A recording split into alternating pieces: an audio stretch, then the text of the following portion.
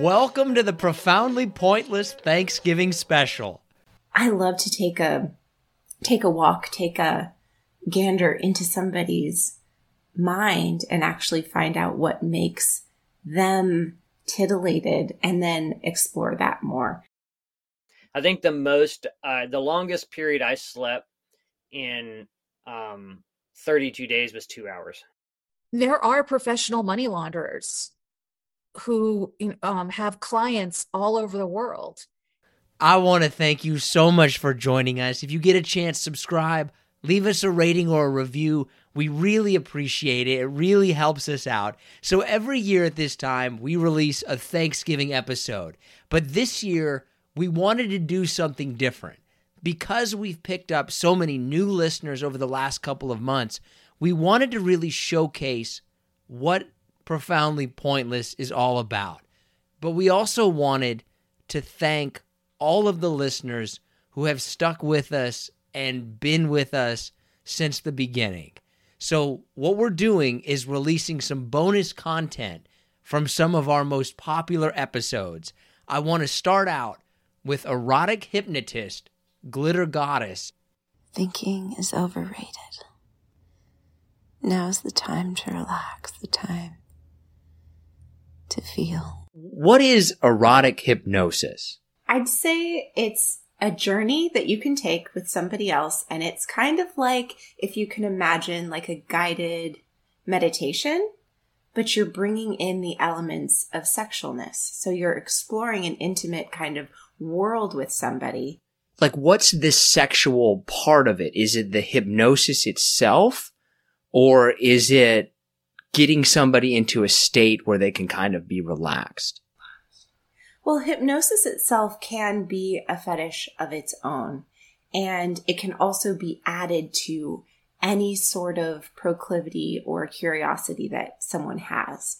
And so I'll ask them questions and learn a few things about them, so I kind of know where to guide things. I'm also a dominant person, so I'm really leading that experience. And then there's no wrong way for the person who's receiving to then just lay back, relax, see where the journey takes us, add in elements so they're not just a total bystander. It's actually something that we end up creating together, but it really seems like I'm doing all of the talking, all of the working, all of the playing, maybe even a little manipulation, things like that. Now, is this kind of a, I don't know if the right word is fetish or kink or whatever the right word would be. Is this an offshoot of something else, or is this kind of like, this is its own thing?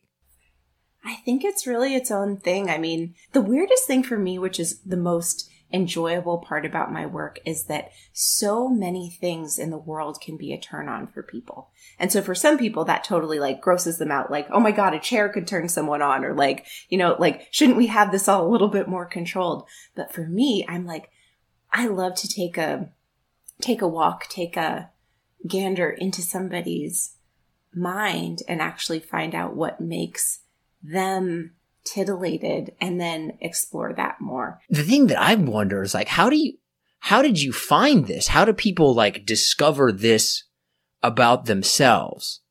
Because it doesn't seem like the thing that like, right, it's not on the front page of Hub, so to speak. It was hugely popular when I first started being a dominatrix, and I honestly cannot remember how I began doing it.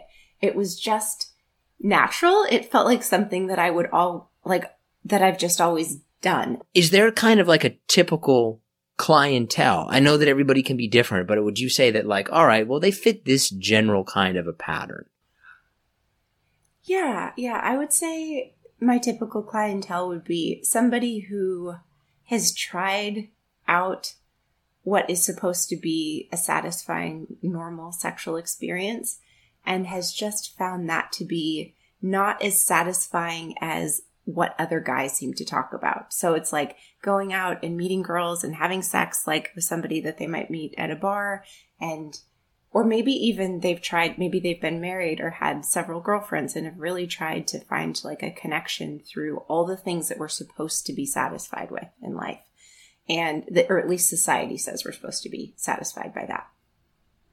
And it just hasn't met those kind of expectations. And then they start to veer a little bit. Oftentimes they might be searching things on for their like porn keywords, and one thing leads to another. Maybe they find me and they realize that they can bring exactly who they are to the table. And that's one thing that's so important to me, is like being that person in someone's life where they don't have to be embarrassed of who they are. They don't have to be any different than who they are. They don't have to pretend like they're not turned on by the things that do light them up.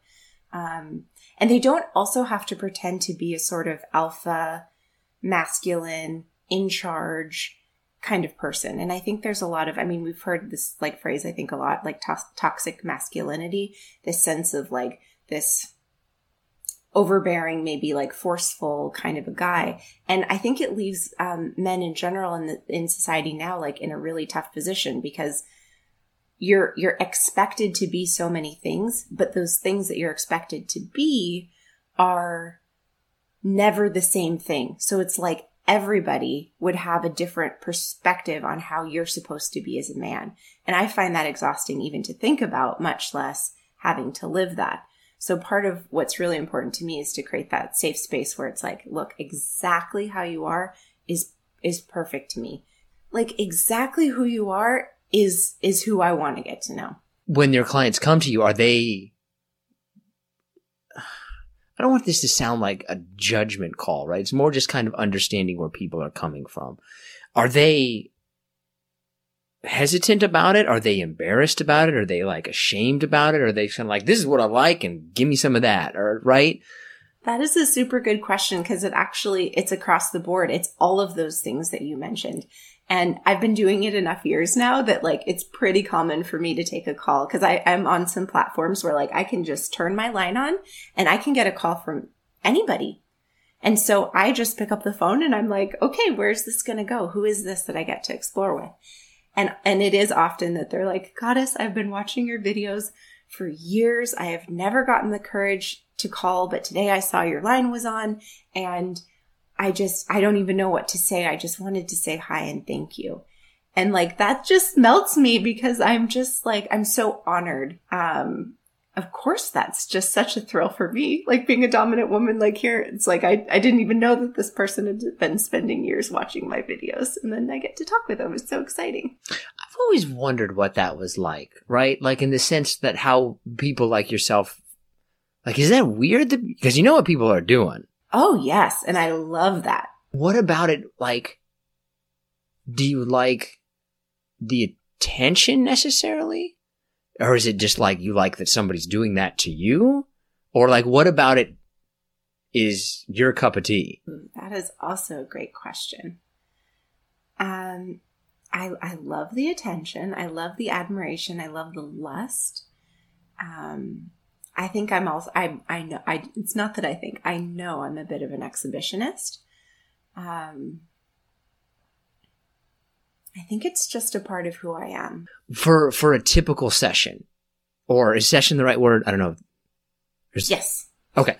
For like a typical session, like what do you do? What do they do? Like can you walk me through like the process? Like how does it go? I think the session just begins. Sometimes we'll chit chat about life. Sometimes, something will come up and we just end up talking about really whatever's there. It's so different from call to call. And that's part of also what makes it such a joy to explore. Some people are already completely turned on by the time I get them on the phone. So at that point, there's no chit chat about straight to it, right? Other than just like straight to like, ooh, wow, this is the good stuff. Okay. But again, even getting to know each other and having those kinds of conversations, that's just a different kind of good stuff. I hope that doesn't sound like a cop-out thing. It's just I have a lot of varied interests. Sometimes we'll end up talking about like, specific kinds of music and like these different nuances of music that we have in common that we really like. And, I think it's just like meeting a friend. It's just a different way to connect than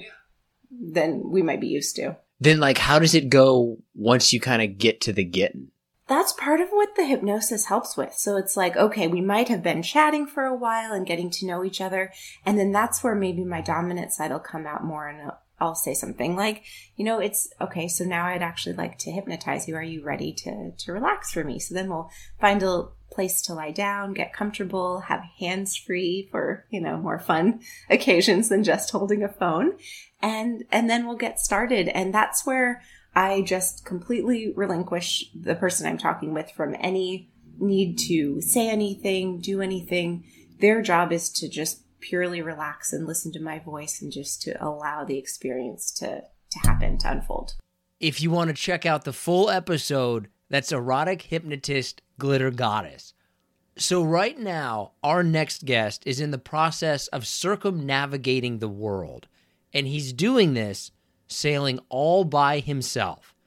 This is solo sailor, Sailor James, explaining what it's like to sail across the ocean all by yourself.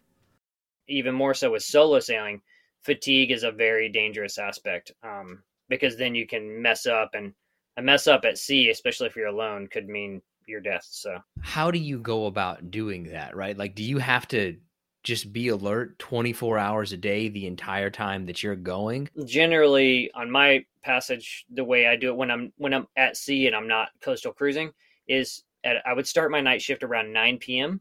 and I would set an alarm for the top of the hour for every hour.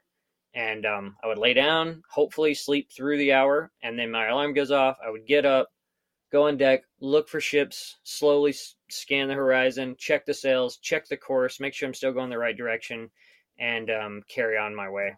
And there's a thing called a wind vane self-steering system, which is all mechanical, doesn't take any electronics.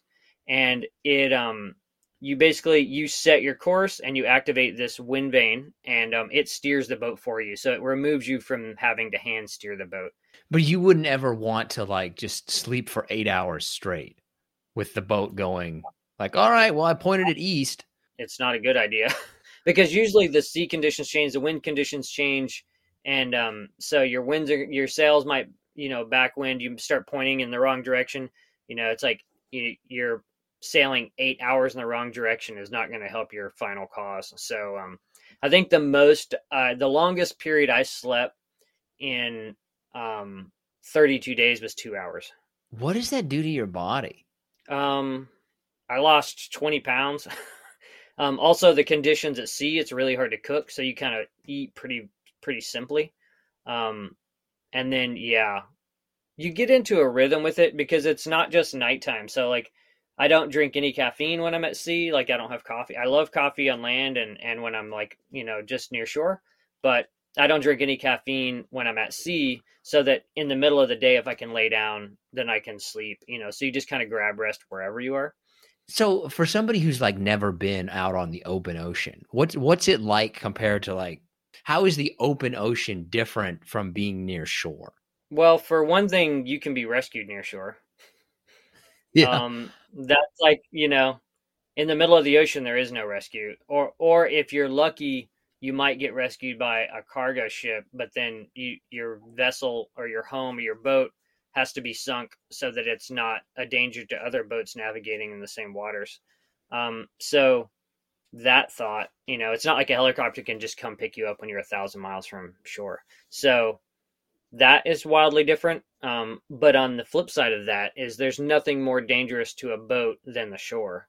So when I'm navigating close to shore, if I'm doing overnight passages, nonstop overnight passages, I'll sleep in the cockpit outside with my alarm set for every 15 minutes, because that's about 20 minutes is about the time a ship will reach you from the horizon if it's traveling at full speed.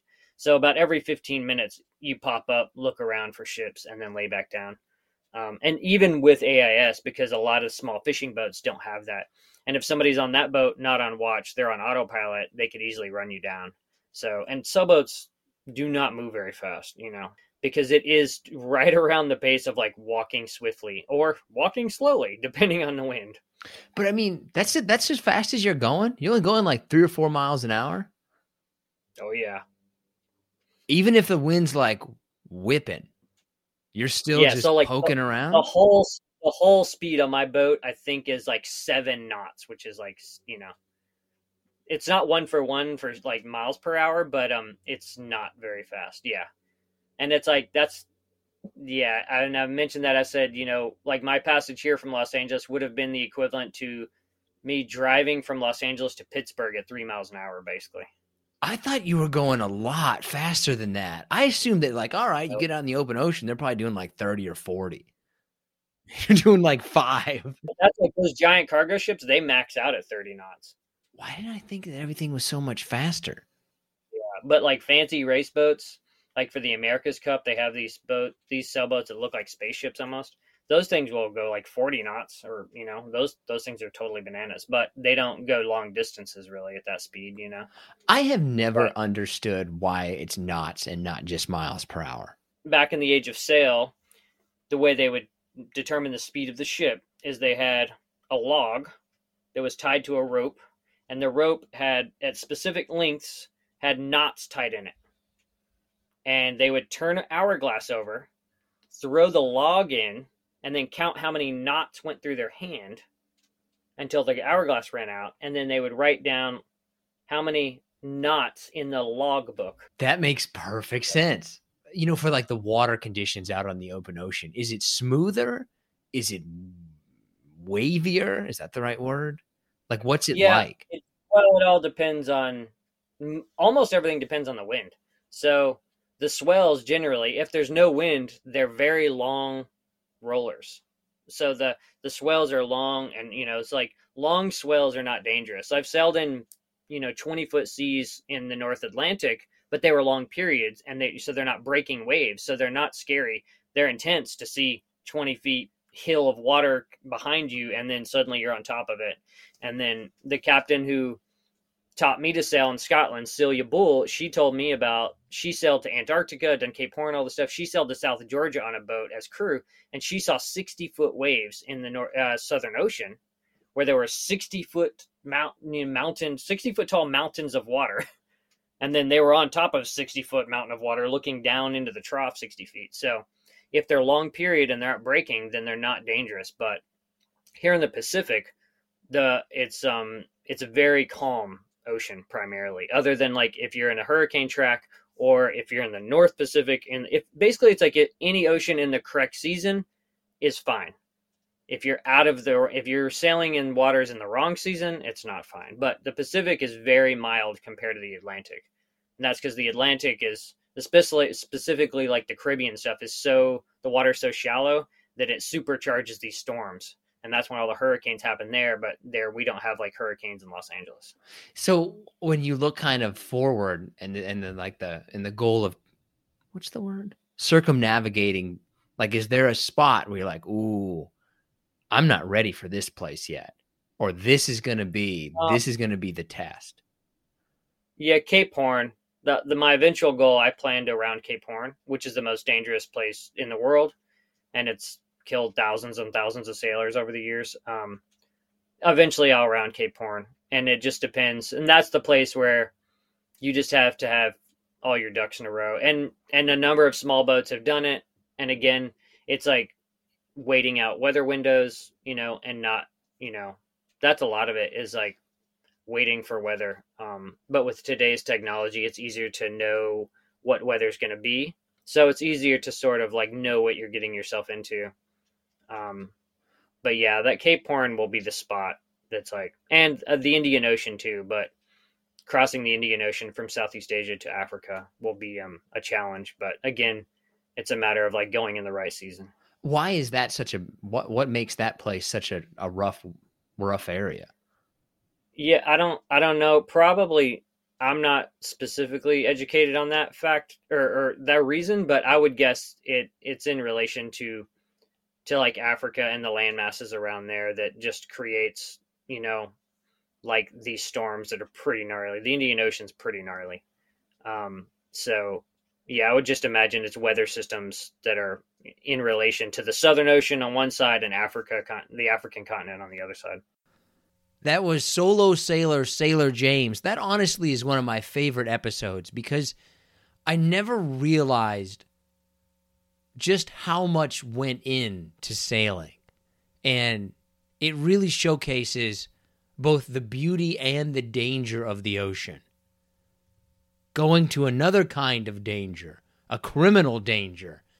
This is money laundering expert Professor Moyara Rusin on the money laundering capital of the world. Are there certain places that are notorious for money laundering? It depends on what stage of the money laundering process we're talking about.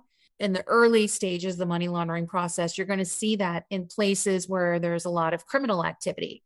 If it's using shell companies, for example, in the layering process, which is like the middle stage of money laundering, one of the easiest places to set up a shell company anonymously is in the United States, unfortunately.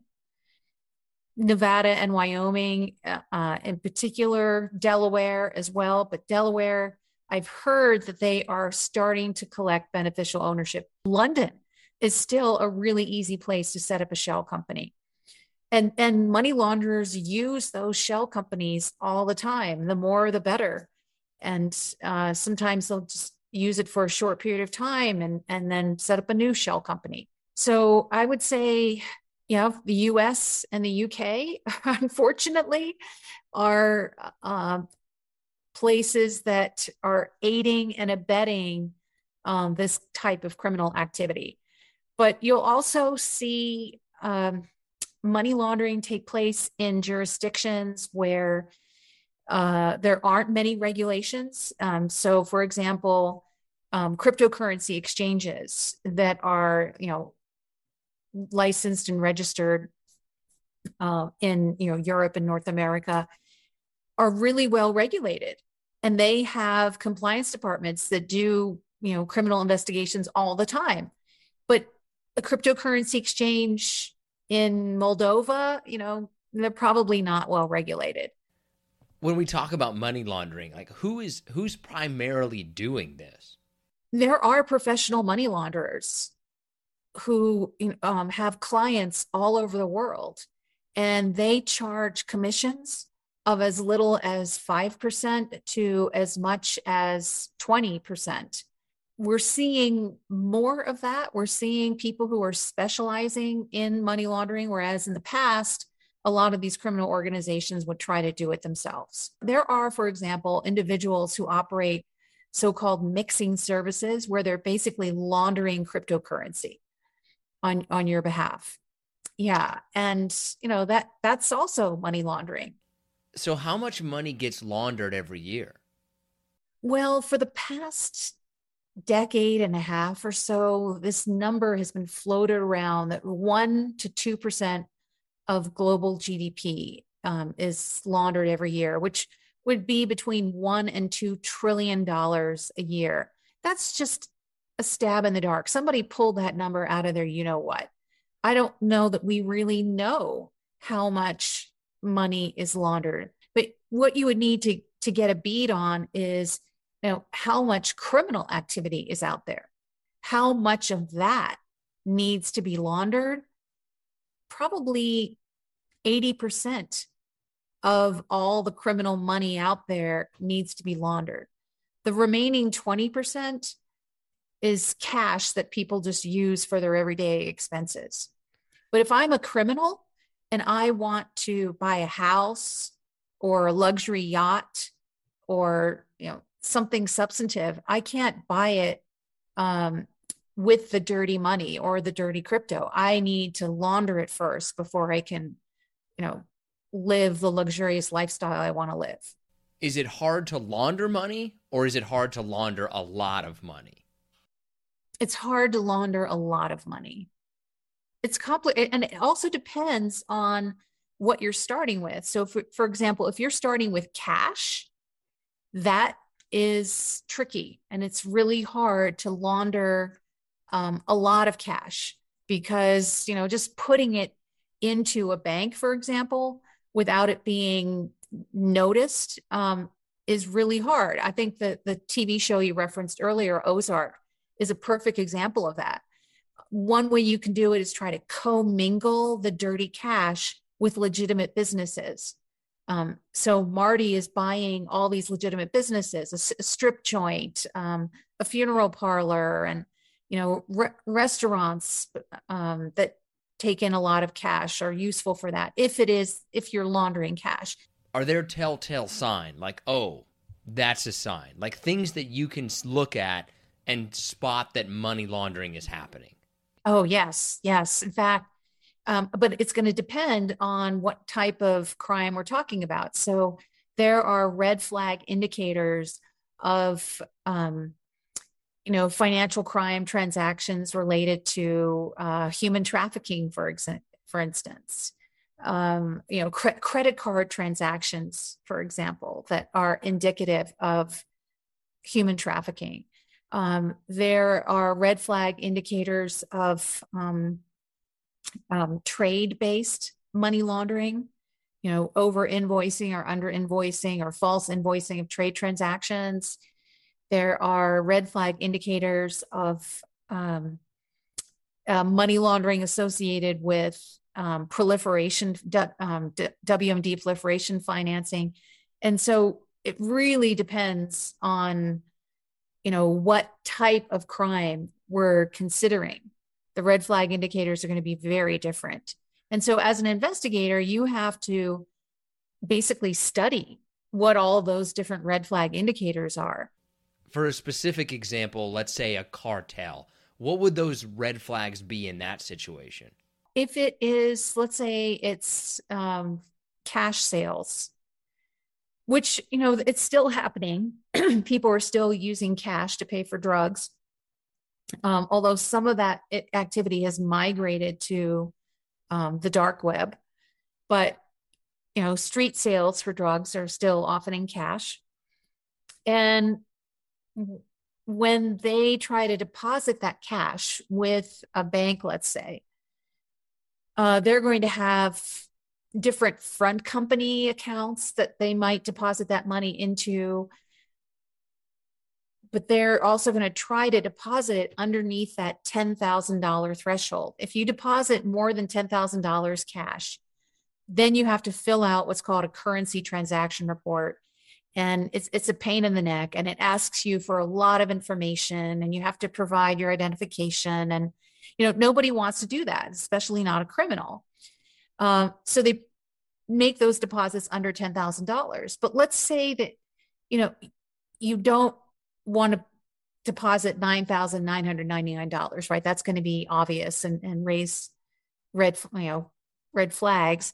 So you're going to deposit, on Monday, you're going to deposit, $5,671. And on Tuesday, you're going to deposit $7,823. And on Wednesday, you're going to deposit $6,524, et cetera. And you're going to go to the bank and saying, yeah, these are the cash receipts from my restaurant chain, or, whatever your excuse is. But it's going to look suspicious that you are making all of these multiple deposits between, $2,000 and $10,000.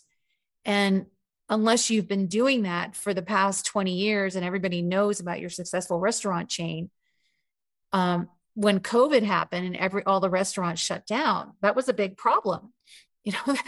The money launderers couldn't use restaurant receipts anymore as an excuse for depositing dirty cash. So there's that. And, they're also a good bank will also look into your restaurant. That was Moyara Rusin. If you check out that episode, the detail that she goes into about where money laundering is going in the future is really interesting. Now let's go back to the past with particle physicist James Beecham explaining the latest theory on how we all got here. Well, then how did it, right? Let's go into the big question that everybody always wonders, right? So then how did it get here? Yeah, we do know a lot about that. In fact, that's one of the great successes of modern science, right? Is the fact that we do know a very large amount of the history of the universe, with a few kind of key gaps along the way that we're filling in now. And eventually you go all the way back closer and closer to something known as T equals 0, the beginning of the universe. Everything had to have, at some point, had to have been packed into a tiny, dense little point that then started to expand. And we can go in that we actually know quite well about our universe from now, way, way, way back to when the universe was about, I guess, 10 to the power minus, I don't know, minus 15 seconds old, 10 to the power minus 20 seconds old, something like that. So if you have 0.000, 25 zeros and then a 1, that number of seconds. But that's not enough for us, right? As physicists, we're like, okay, well, what was before that? What happened before 10 to the power minus 15? That's basically what we do. When you build enormous machines like the Large Hadron Collider, what you're doing is when you build a larger machine of higher energy, you're actually looking farther back in time. However, if you then ask the question, which I think is kind of what you're asking, what was before that? Like, where did all this stuff come from? Right. Where did it all come from? Exactly. That's a huge open question. That is an open question for science. We do not have an answer for that. We have a lot of really fascinating kind of edge of knowledge speculation about where this kind of universe could have come from. Because at the end of the day, it's also related to a question that I think about a lot. It's weird because our universe is not just expanding. It's not just enormous and empty and wonderful and curiosity inducing and just like kind of gobsmackingly cool in all ways. It's also super weird because our universe is kind of filled with magic numbers. What I mean is that there are constants of nature that are just kind of numbers that are put there that we measure, that we have no particular way to explain why those numbers are what they are. So I'll give you an example. In our equations for gravity, there's always this G factor, which is something we just measure. It's like, it's nothing that comes from a theory. So why is that number the way it is? There's no explanation. There's no mechanism. And physicists, we love mechanisms. That's what we're looking for. It's like, it's not enough. So some people are like, okay, maybe the reason we have these particular numbers, these magic numbers in our universe, maybe the reason is that our universe is actually nothing special. And in fact, these numbers could be something on a very large range of values. In fact, a nearly infinite range of values of that number. And in fact, all of these other values, in fact, do exist as the correct values in other universes in a multiverse. But that's kind of an end run around the question, what was before the Big Bang? So this is a safe space here. What is your most outlandish theory? Most physicists, we're totally obsessed with outlandish theories. We are trying desperately to find answers to these questions that have been sometimes open questions for like 100 years. However, there is one theory that's not mine that I find fascinating from a kind of philosophical and also scientific perspective. Our universe seems to follow certain kinds of mathematics really, really, really well. So it starts to make us think that maybe humans did not invent mathematics. Maybe humans discovered mathematics. Maybe mathematics is the actual underpinnings of everything around us in existence. Maybe our universe is secretly made of math. Secretly fundamentally made of math. So I'm guessing that a part of that potential theory that's not worked out right yet would be like, well, how can the universe be made up of something that doesn't physically exist? Well, that's exactly. You're asking a really key philosophical question here. What does it mean for something to physically exist? Oh, crap.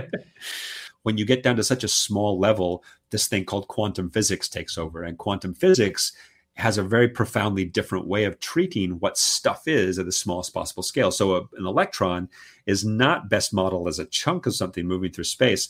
It's actually best modeled as a little kind of wobbly packet of probability. And it's actually like a little wave packet, something that's sort of vibrating constantly. So once you do that, you end up with this thing that's like a little wave packet moving through the universe.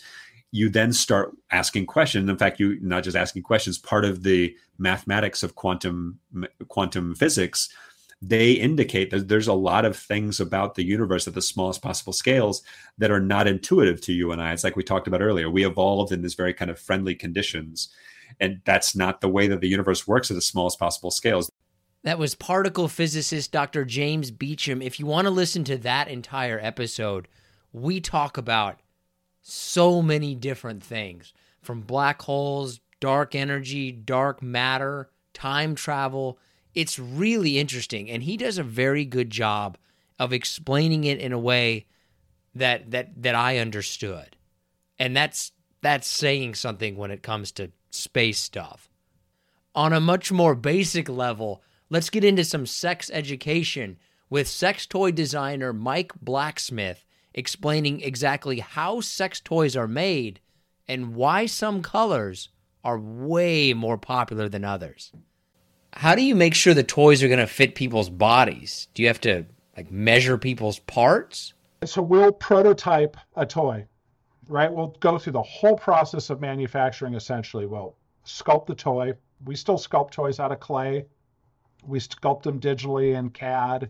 We sculpt them in 3D modeling software that's used in the animation world, so they can get really skin texture and look really real. And then we'll make the version of the toy, and we'll send it to 10 to 20 people that we believe that, their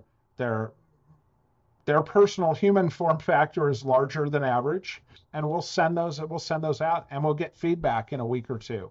And they'll say, hey, worked for me too long, worked for me too short, worked for me too small a diameter, not enough curve. And so then we'll make the changes right in the sculpture and the design, and we'll retool it, and we'll send it back out to those people. Here are your changes. What do you think?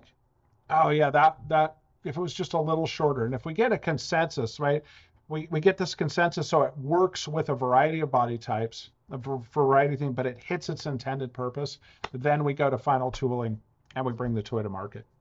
Again, that's how we do it. And it's not designed for a retail shelf at Tanis. It's designed for the human body. It's designed to be played with and feel freaking amazing. Is it harder to design toys for men or women? In the 60s, men were the largest. In the 60s, 70s, 80s, 90s, early 2000s, men were the largest demographic of purchasing adult toys. And they're still probably 50%, whether they're purchasing it for their partner or not. Men are a lot easier to satisfy, because once that gets going in the human brain, they're just on and ready. Women have become, they are savvy shoppers.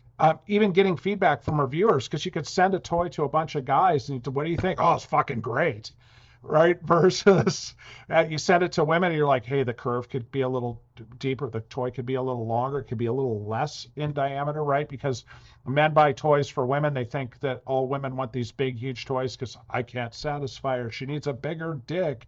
And that's not the case at all. Best-selling toy for men, best-selling toy for women. I'm going to answer this as a industry broad, not just my company.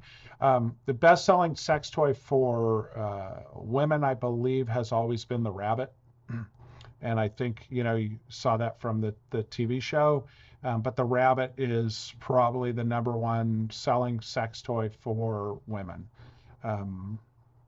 Not necessarily that it works the best. There's some great rabbits out there, but they're very far and few between. And best-selling sex toy for a man would probably be, for me, it's definitely our small cock rings, our super soft cock rings. You can put those on when you're hard, and plugs as well. In the 60s, men were the largest. In the 60s, 70s, 80s, 90s, early 2000s, men were the largest demographic of purchasing adult toys, and they're still probably 50%, whether they're purchasing it for their partner or not. Men are a lot easier to satisfy, because once that gets going in the human brain, they're just on and ready. Women have become, they are savvy shoppers. Women are the people that know about phthalates, cadmium, bad things in their sex toys. And they're pretty specific of what they want for the human body, for their body. Women care much more about color. A guy doesn't give a shit right? Right? I mean, women know what they want, and they're much more savvy and much more knowledgeable about their purchases. So definitely designing a toy for a woman. Even getting feedback from reviewers, because you could send a toy to a bunch of guys and what do you think? Oh, it's fucking great, right? Versus you send it to women and you're like, hey, the curve could be a little deeper, the toy could be a little longer, it could be a little less in diameter, right? Because men buy toys for women, they think that all women want these big, huge toys because I can't satisfy her. She needs a bigger dick, and that's not the case at all. Is there a color that people seem to like more than others? Purple, by far, across the board for female toys, is the number one selling color, and red and black for men. Now, I'm not saying that other colors don't sell, but the variants of purple, literally 10 to 1 for female toys is purple. Black usually outsells red in the men's community 2 to 1. What's the worst selling color? Green. Yeah, or green or dull brown, or these sorts of things. But green is by far the worst. I mean, you think about it, you're having sex with a zombie, I guess. Are skin tones popular? We make a prosthetic device called a packer, and it's for people who want to walk around with a bio-male organ in their pants to feel more true to their soul, which they have every right to do. And so we make this, and we make it in 3 skin tones. But one of our number one sellers of that is actually in a purple, just because it's like, look, I want to feel it, but I don't necessarily need to exactly replicate a skin tone. It kind of just says, this is fucking me. I'm sorry, this is me. I'm sporting purple, man. It's they're called packers. I'm sporting purple. I'm packing purple. I don't need to pack some stupid skin tone. I got purple in my pants. And I think that's really fun, man. I think it's really cool. I think actually skin tones, they're down there. I don't think people are necessarily as into, again, that's a male question. If you're a female interviewer, you'd be asking me a lot of different questions, but a male buys a toy thinking that it's something that, my partner is missing. And it needs to be real, and it needs to be larger than me, or it needs to look real. That's what my wife is missing. But if you literally polled women on, which has been done by us, but if you were to go out and poll women on what they like, it's going to be a lot smaller than you think. It's going to be smoother than you think. It's going to so not represent it. So is this industry fundamentally different than other businesses, or is it a business at the end of the day? It's not what you think. Everyone thinks that I sell my soul to the devil and I'm going to make millions of dollars. Well, the reality is it's manufacturing. Straight up, you have to supply a product that the customer wants. You have to provide service that the customer needs. You have to stay on top of technology to provide the customer with the service that you deal with supply chain, you deal with raw materials, it is literally the same, except when you walk in the back of my building, the shape of the things in the back of my building are different than the shape of the things in the back of other buildings. That was sex toy designer Mike Blacksmith. If you want to really learn something about the world, he goes into all of the different kinds of sex toys and adult toys that they make. There are some things that, at least for me, like I had never even heard of, let alone thought of. Okay, now let's bring in John Shaw and get to the pointless part of the show. Where does Thanksgiving rank for you on the list of yearly holidays? Now that I might like it more than Christmas. Why? Good food, always good sports on. Usually you're getting together with family, which is nice. What percentage of your extended family, though, could you do without? Oh, I mean, all of them. but like we do more of like a Friendsgiving. I'm going to go on a limb here and say there's added pressures to hosting a large event like Thanksgiving but it's different when you're hosting for your friends and when you're hosting for family. Well, because you have to try to like impress your family a little bit. You can't fool your friends. Yeah, I think Thanksgiving might be higher on my list of holidays than Christmas. If it's in my top 5, it's at the very end. I would say that Christmas is probably my number 1. St. Patrick's Day, Cinco de Mayo, Halloween, New Year's Eve, not New Year's Day. Those would all be ahead for me. I would actually put Easter out there. I'm not a religious person, but I do like hiding Easter eggs from my young children. That's pretty fun. I would actually put it above. I would put hiding Easter eggs above Thanksgiving for me. So then what are you thankful for this year? You know, it's been kind of a rough year for a bunch of us, but I'm thankful for just the basic stuff this year. Did you have a harder time this year than you did in 2021 or 2020? Absolutely. And it's, oh my gosh, it's just different, right? I kind of liked being isolated and at home and things. But in terms of toughness, you know, we went, me and the family went through some things, you know, that we didn't go through the last 2 years, which sucked. That's why.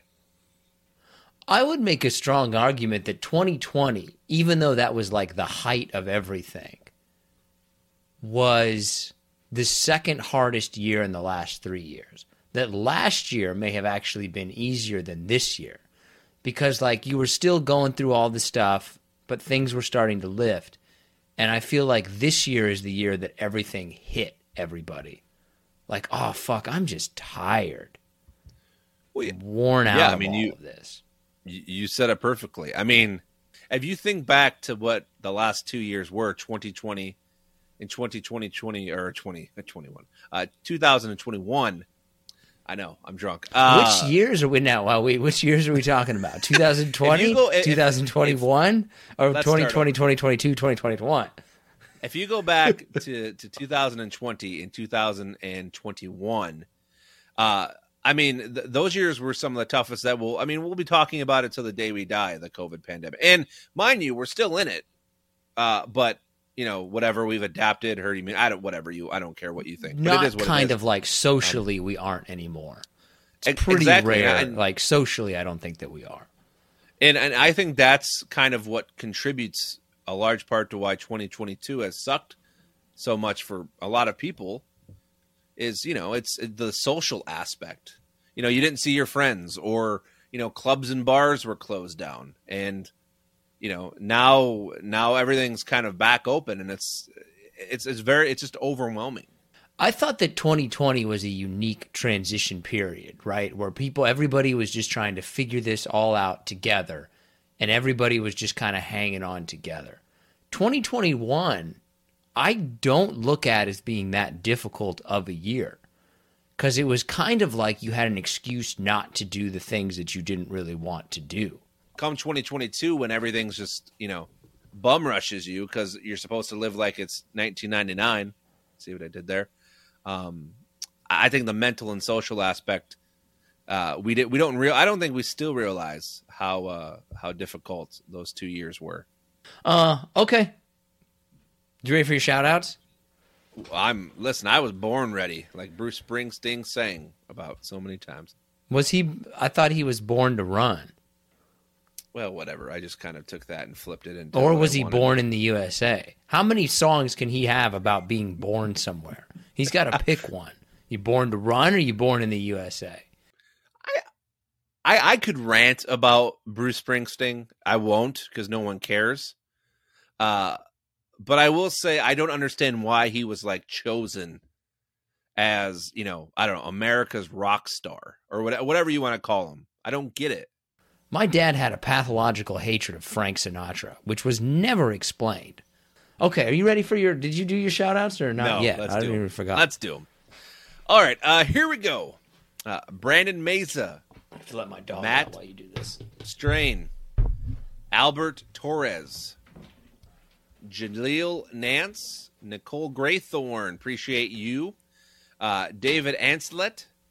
Vinny Camilleri. Love that name. Fraser Mallet. and Drippy Drippy Donnie. I don't know why you're Drippy, but appreciate you, Donnie. So, Oh, they That's chose it. that name. yeah, that they chose it. Drippy Donnie. It's not the name that I would have chosen necessarily. It's one of those nicknames you don't really want. Drippy Donnie. Yeah, Drippy anything probably Even isn't good. Yeah, even if you're trying to be cool, like I got so much drip, which is like style and swag. You don't want to be drippy. All right, I got a couple of bangers for you. This is more of a question, just because I was talking to somebody about this, and I just want to ask you, so this is going to count. Have you ever sent food back at a restaurant because it was not cooked to the way that you wanted it to be? I have only sent things back because they had hair in it. Oh, come on! Can you remember the story? Can you tell us? I used to work in a restaurant, right, and kind of grew up working in them. Like, this stuff happens.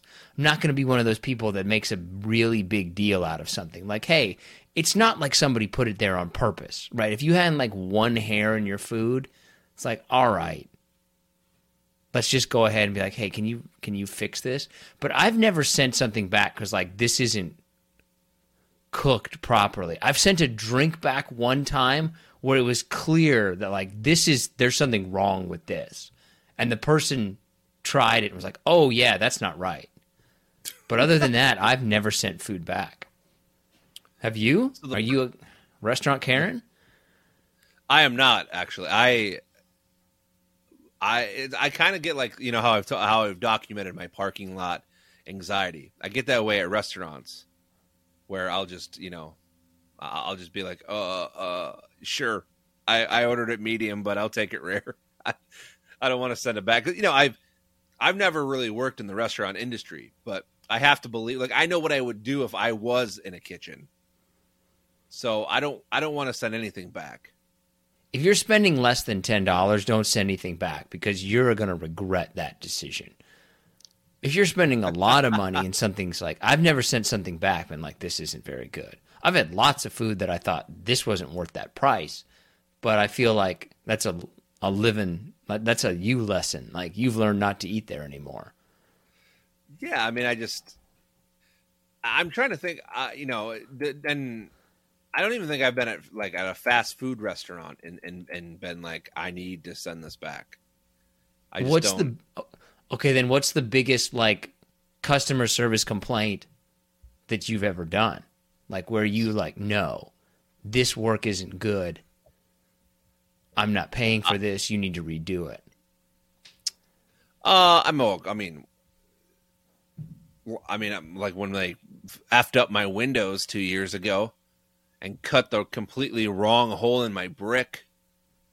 That wasn't fun, and I had to be Mean John then. And then they still tried screwing me over. Did you refer to yourself as Mean John? Did you have to get psyched up? No, my wife was angry enough. So, oh, yeah. Yeah, but that's probably it. I mean, that was like $2,000. I mean, if we're going food wise, like I said, I've never really sent anything back. I did get a hamburger one time from McDonald's. Somebody must have been having a real bad day because I just ordered like one of those dollar cheeseburgers, and when I opened it up, there had to have been 50 pickles on it. Sounds like a good deal. I mean, it looked like someone just took a spoonful of pickles and just dumped the shit out of them and wrapped it up and said, "Here, I'm going to make your day pickly." Did you take the pickles off or did you send it back? I mean, I would just take them off.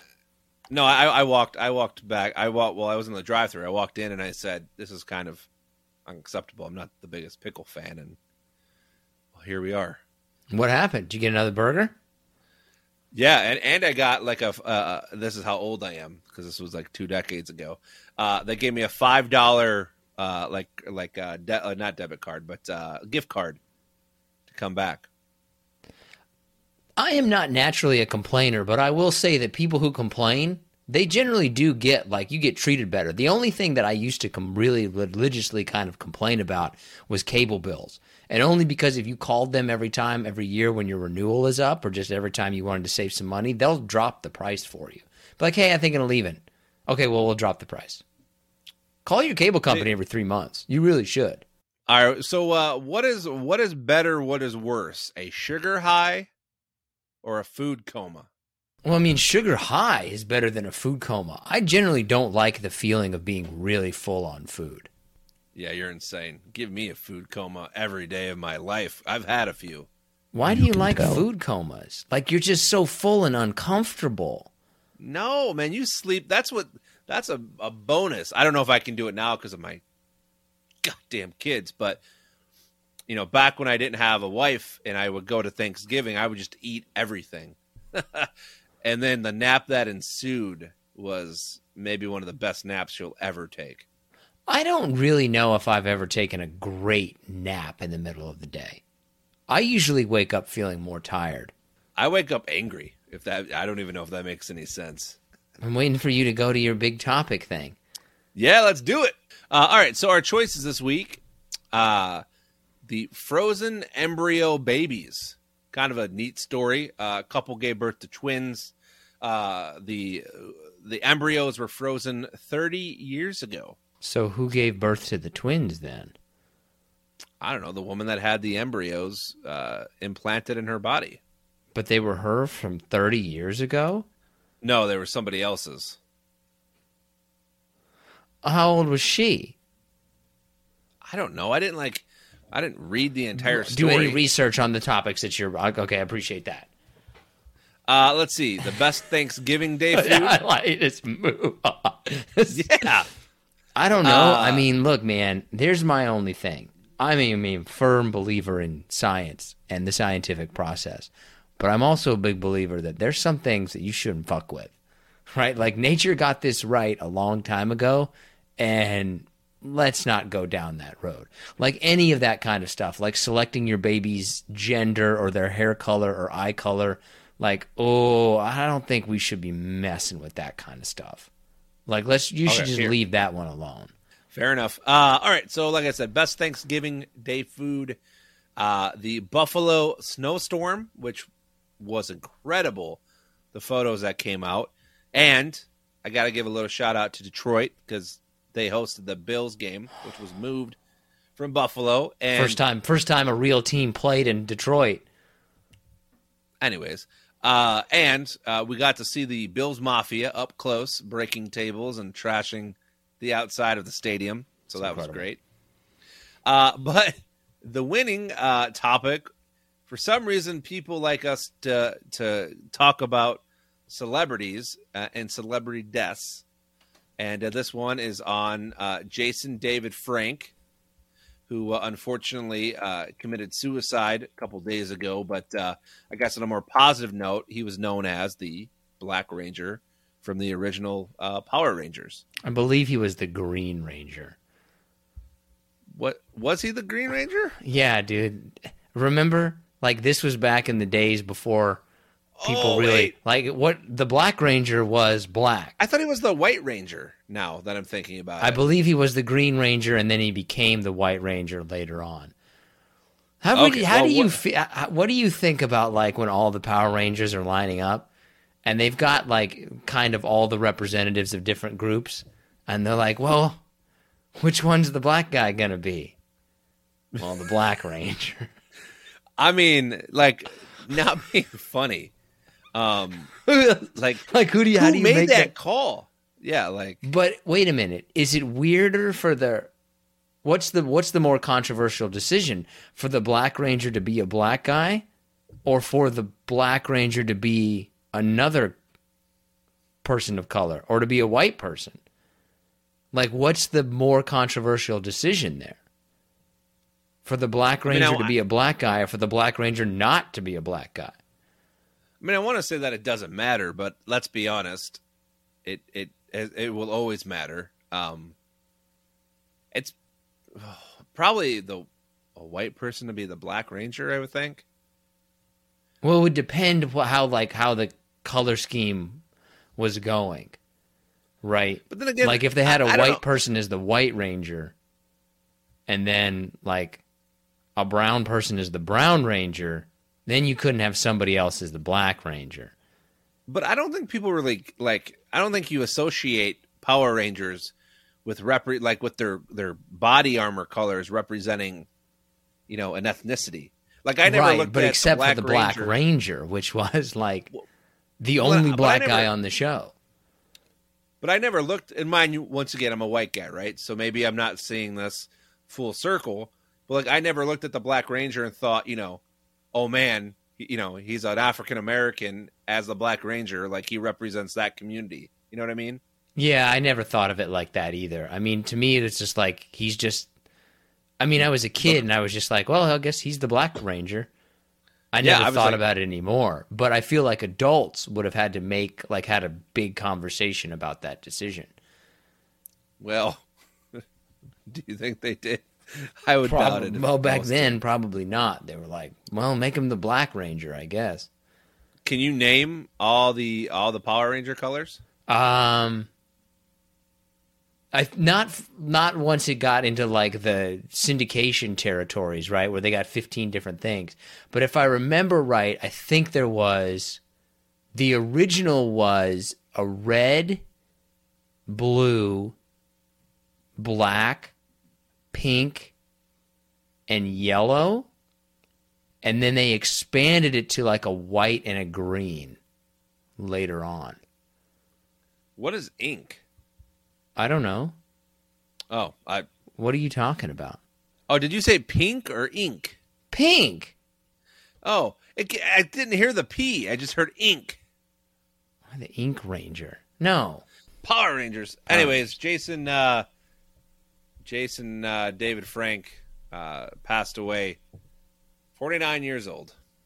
Man. R.I.P. Falling out of fame is hard for people.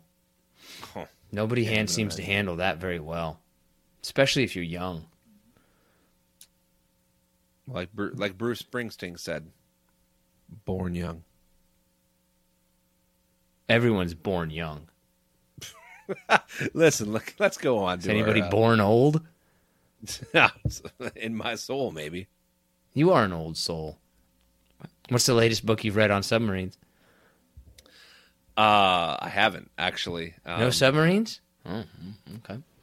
Asshole. So our top 5 is in kind of in the spirit of Thanksgiving. Most people talk about the things that they are thankful for. Our top 5, though, is things we would like to get rid of. And we're not talking about like big social issues like we want to get rid of war or hunger or anything like that. Just personal things that we would like to get rid of. My number 5 are people who do not chew with their mouths closed. Yeah, I could get rid of those people. Get out of here. You ready? Oh. Get out of here. That sound is terrible. It's a terrible sound. Terrible sound. My number 5 is crosswalks. I like crosswalks when I'm walking somewhere, but as a driver, I don't like crosswalks and would like to get rid of all crosswalks. Get out of the road. You're slowing down traffic. All right, my number 4, let's get rid of non-soft toilet paper. Yeah, okay. You've been to too many places where they don't have soft ply, all right? It's fucking sandpaper up your bung. I don't think that I have done a number 2 outside of my home in years.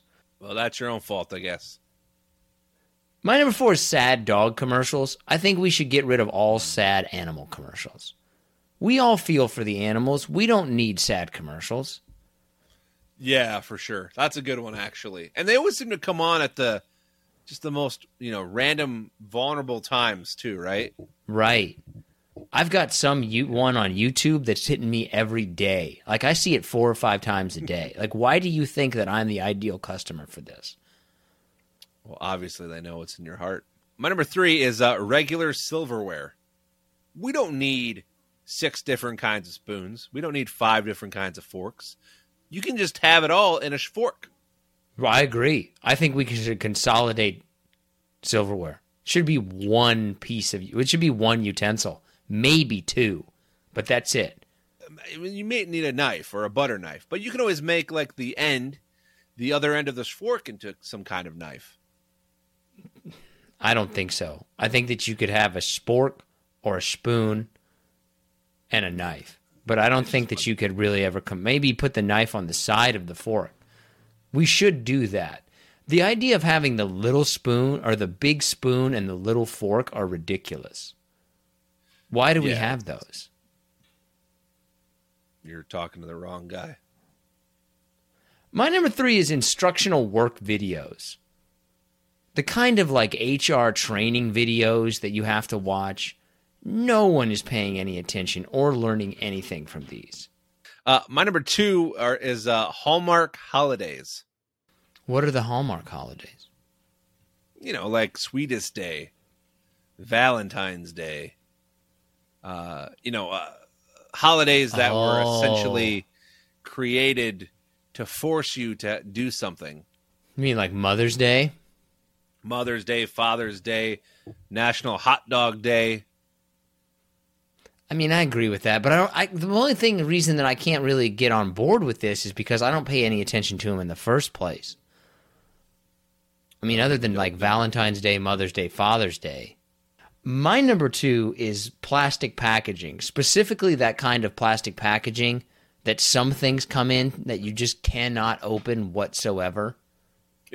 You know what I'm talking about? You have to have scissors to open it, or a knife. And you always cut yourself. For sure. There's impossible to open those. So my number 1 is YouTubers/influencers. I would make a serious argument that those people are now probably more famous than traditional celebrities. That's the new wave, man. Those are going to be the new wave of celebrities. Get rid of them. My number 1 is humidity. I would rid the world of humidity. Wow, that was about the biggest wet fart of a number 1 you've had in a while. Oh, you don't want to get rid of humidity. Yes, but that to be number 1, I mean, come on. How much of that bad? Think about all that sweating in the summer that you do.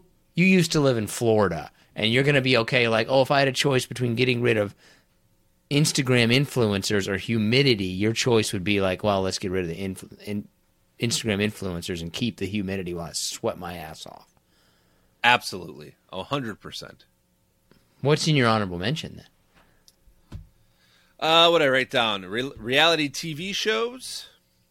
I can do that. Political ads from both parties, all parties, not just one. Basically any candy except Reese's. Agreed. All the other candies are trash.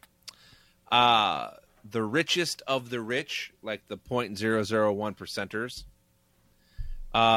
And to end on a funny note, people who fart in public. Why would you get rid of people who fart in public? I like people who fart in public. I think it's hilarious. You're basically getting rid of everyone. There's not one person who's ever not.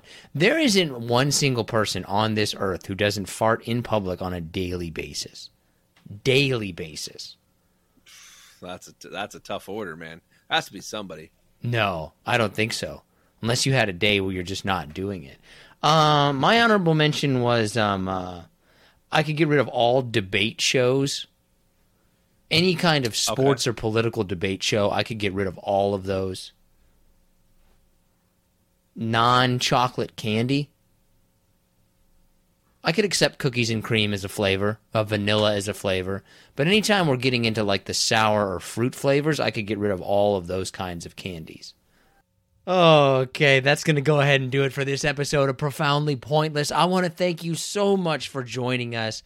We really do enjoy putting together these Thanksgiving specials, and we've got some exciting stuff coming up for the rest of the year. Belly Dancer, Bobsledder, Foxy Boxer. But finally, I just want to take a moment and thank everyone who listens so much for supporting this show. Not only is your support what has kept us going, but it means an incredible amount to John and I, and it's what keeps us going. So thank you very much. I hope you have a wonderful Thanksgiving. Happy holidays. If you're out there traveling, drive safe.